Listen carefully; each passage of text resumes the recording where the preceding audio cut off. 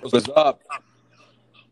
Hey, Matthew. Welcome to the Back to the A-Team pod. How are you doing, man?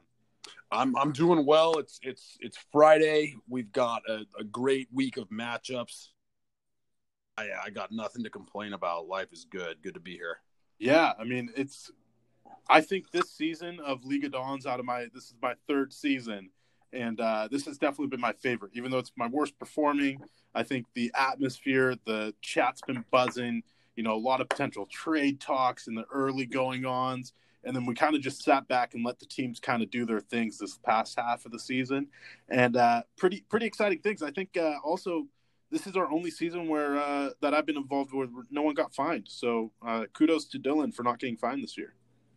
That is a good point. There were no fines this year. Dylan did have one kind of sketchy run-in where he was attempting to bribe a league member, or allegedly, I should say, innocent until proven guilty, but allegedly trying to bribe a league member to bench some of his good players. But the league has launched an investigation and found no evidence of any wrongdoing from Dylan. So big news there. It looks like he may be in the clear.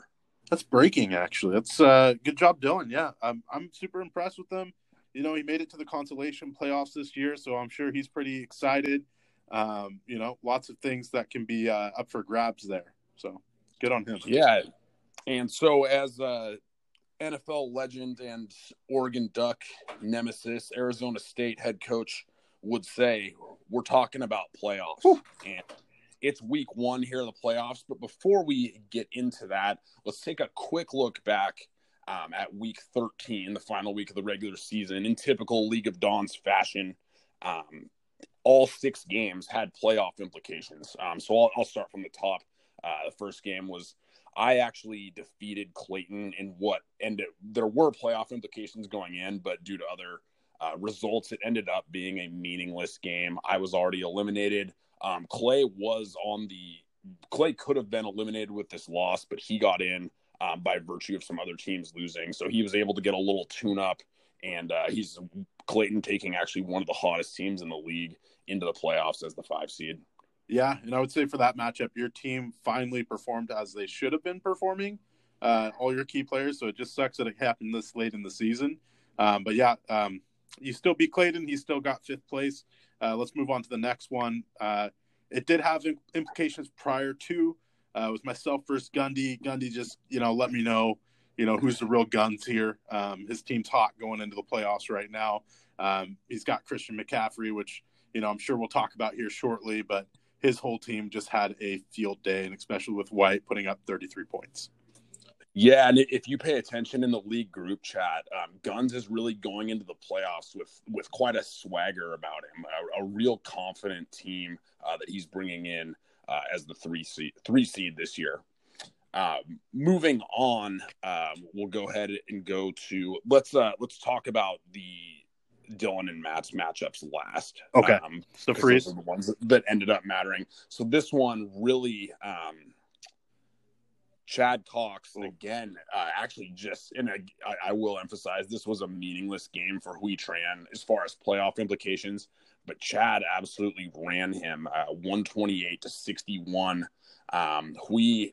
He got his first round bye, but there's got to be some concern as he's going into the playoffs with a 3-game losing streak. Chad, meanwhile, I don't have it in front of me, but I think Chad started the season 0-5. I know Clayton's team has been very hot going into the playoffs. Chad, I think, has the hottest team in the league right now, and he's gotten in at 7-6. He's got a week off for Danny to really get after the guys and try to get that ship righted before they have a second round matchup. Yeah, Chad's, I think since losing $25 to me, it really motivated his team to do better. Losing to the Fornicate McKees is kind of you get a mark on you, and losing $25 to the Fornicate McKees, I'm sure he's hoping to get some of that money back. So best of luck to him going forward. I know he could use it. Absolutely. Moving on, Lairbaum continues to be the class of the league, at least through the regular season, put up a 140 spot But really, the story here is freezing in a must-win, getting run. That's not something we're used to seeing from the Calvin the Great franchise. He missed the playoffs this year with a 6-7 record. And there's got to be, you always wonder a franchise with a history like that. There is a tendency to get a little comfortable, a little stuck in your ways. And maybe this is the wake-up call that Freezing needed. There's got to do some, like I said, some soul-searching, possibly some front office changes this offseason to get back to that Calvin the Great that we're used to seeing. Yeah, I mean, I think Freezing's is actually interesting. I'm wondering, I hate to give him credit for this, but do we think that Gundy might have played the long con with Nick Foles? Because coming into this week, we all expected Nick Foles to be the MVP candidate, Super Bowl winning quarterback of Gundy's prediction, and he got Freezing negative 1.98 points in a game that he had to win. So, I mean, I'm not going to just say it, but look into it. Yeah, Freezing rolling with Nick Foles in a must-win game is not my favorite thing I've seen from him this year. I know Matt Ryan had a reasonably tough matchup against New Orleans, but I don't want to see Nick Foles coming off an injury in a must-win game. So anyway, it likely it wouldn't have mattered because Larbaum put up a 140 spot, but Freezing getting embarrassed in week 13, and he'll be watching the playoffs from his couch this year. Yeah. All right. So here comes the big ones. We had a battle between two teams that knew they were going to lose, but needed to score more points than the other person to make it through. And we had a real nail biter up until, I believe, was it the Monday night game that they were playing? It was. We came down to look at Maddie was facing Brent Ketty, who actually behind Lamar Jackson and DeAndre Hopkins lately here has really gotten it going. Unfortunately, too little, too late for him. But again, the point here isn't who won the games. It came down to points as they both lost their matchups. So Monday night we had Dylan. I believe he was down. He needed Stephon Diggs in the Monday night game to put up approximately 8 points, I believe. Yep. And I think we can look at it. He put up 7.2. And Dylan will be in the consolation bracket. And Matty Kidd moves into the playoffs on the points tiebreaker. It's crazy. Absolutely insane. I just remember watching that game. We saw Diggs get hurt.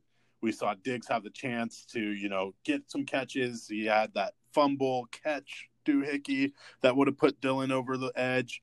It's just a real nail biter, and in classic Matty Kidd fashion, somehow eking it out on that last Monday night game. So that really got the league amped up to get us into playoffs.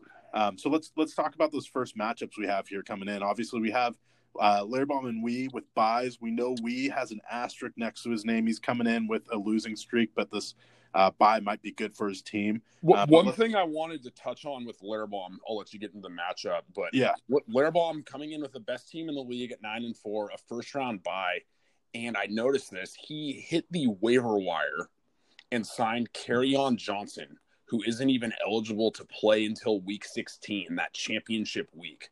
So this just goes to show you this guy, he's always on the clock. Larbaum has this bye week.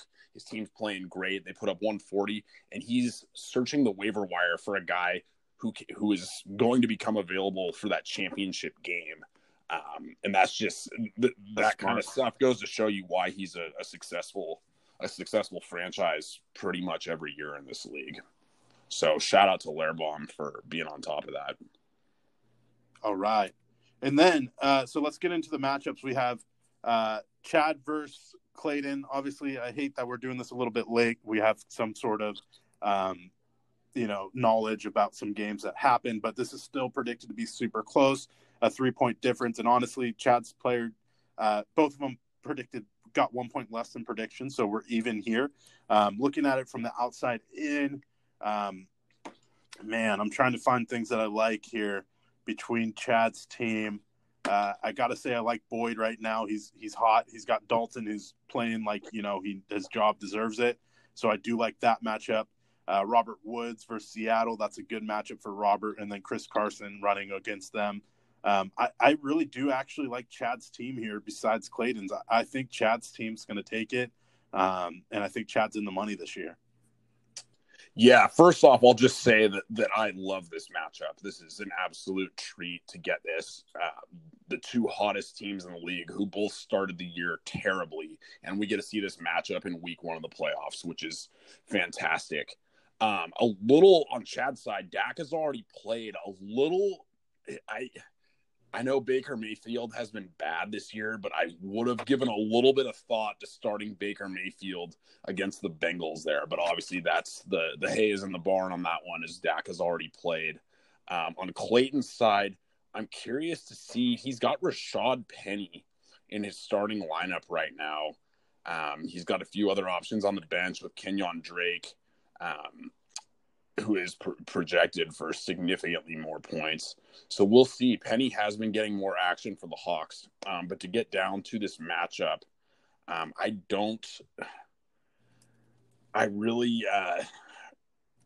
they're not ideal matchups on either side. I mean, you got Chris Carson at the Rams, who's a good defense. And then on Clayton's side, Penny at the Rams. And then you got the Rams going against the Seahawks. I like Julio Jones to have a big game against Carolina, and I think Clayton ekes this out. And I actually expect both teams on this one to be under their projections. I think this ends up being a low-scoring game. I don't love either team's matchups, but I think Clayton ekes this one out behind Julio Jones. Yeah, so you're going Clayton here. I am.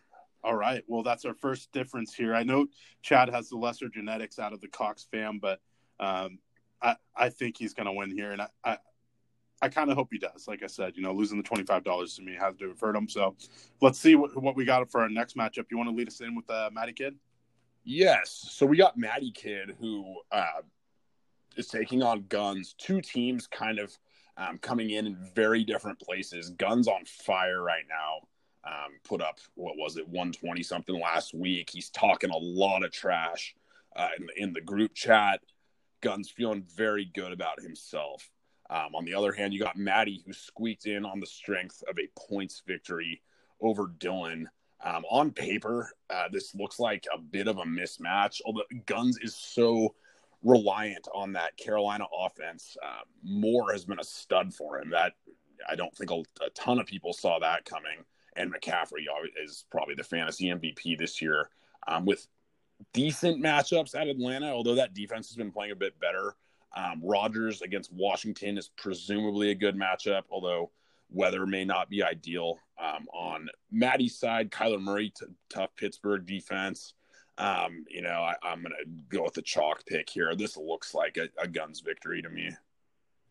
Yeah, I mean, there's only so many things that Maddie can do, and after the performance Guns put up last week against me, and McCaffrey versus Atlanta, Kittle versus New Orleans, Houston's defense versus Denver, everything's looking in great shape for him. I just don't see on Matty Kid's end how he's going to get enough points. I can see his team getting about 100, 110, but that's not going to be enough to beat Gundy. You got to get 120 plus versus him right now with how his team's playing. I could not agree more. I mean, Matty, there's a path. He's got to have Odell have a monster game against Cincy, which Odell has not shown that ability all year. And then, of course, Thielen being hurt, that's really killed Matty all year, how in and out of the lineup Thielen's been. So it's an uphill battle. I like Guns. I have to go with the chalk pick here. There we go. So, good luck to Guns. Good luck to Matt. Good luck to everyone in the playoffs. Obviously, we have the consolation bracket, which we're not going to really touch into this week. We'll look into it next week with the actual semis in there coming out. But please be expecting something big for our next pod next week. We're going to have a lot of special guest appearances, and it's going to be a good time. All right. Yeah, and I know we talked a little bit off air, Jay. We're gonna keep this kind of under wraps. What the big surprise is for next week? Is that correct? Yep, completely. Okay, well, stay tuned for that. But first off, we got a big week coming up, so I'm excited. to watch this week of playoff action. And Jay, thank you once again for having me on today. Yeah, good luck to everyone in the League of Dons, and we'll see you next week. Long live the League of Dons. Long live.